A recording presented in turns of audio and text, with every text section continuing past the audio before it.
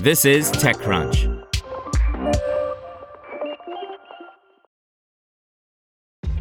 This episode is brought to you by ShipStation. You know, some things take a lot of work, like sending little robots to far-off distant planets. And just as that's challenging, so too is running a successful e-commerce business, especially when there's so much to do. So I want to introduce you all to ShipStation. Now, I love using ShipStation because of its easy-to-use dashboard, which makes managing orders and printing labels a breeze and super smooth. Oh, and the customer service is just out of this world. It's exactly what you need to help grow your business. Sign up for your free 60-day trial at shipstation.com/technews. That's shipstation.com/technews. Twitch to shut down in Korea over prohibitively expensive network fees, by Manish Singh. Twitch, the popular video streaming service, plans to shut down its business in South Korea on February 27th after finding that operating in one of the world's largest esports markets is prohibitively expensive. Twitch CEO Dan Clancy said the firm undertook a significant effort to reduce the network costs to operate in Korea, but ultimately the fees to operate in the East Asian nation was still 10 times more expensive than in most other countries. The ceasing of operations in Korea is a unique situation, he wrote in a blog post.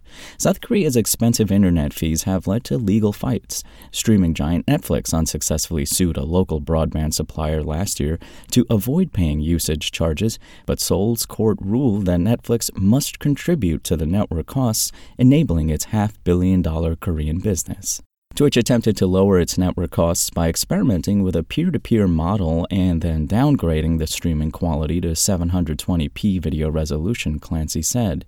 While these efforts helped the firm lower its network costs, it wasn't enough. The Amazon-owned streaming service said it has been operating in Korea at a significant loss, and there was no pathway forward to run the business sustainably in the country. I want to reiterate that this was a very difficult decision and one we are very disappointed we had to make. Korea has always and will continue to play a special role in the international esports community, and we are incredibly grateful for the communities they built on Twitch, wrote Clancy. Esports is huge in South Korea, with pro gaming a cultural phenomenon and top players enjoying celebrity status. Over half the country's 50 million population are esports fans.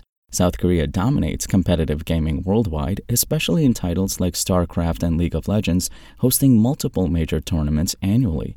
Twitch had amassed millions of users in South Korea, which was also one of the popular markets for the streaming service. Like South Korea, telecom operators in many other markets are beginning to push for content providers to pay for network costs.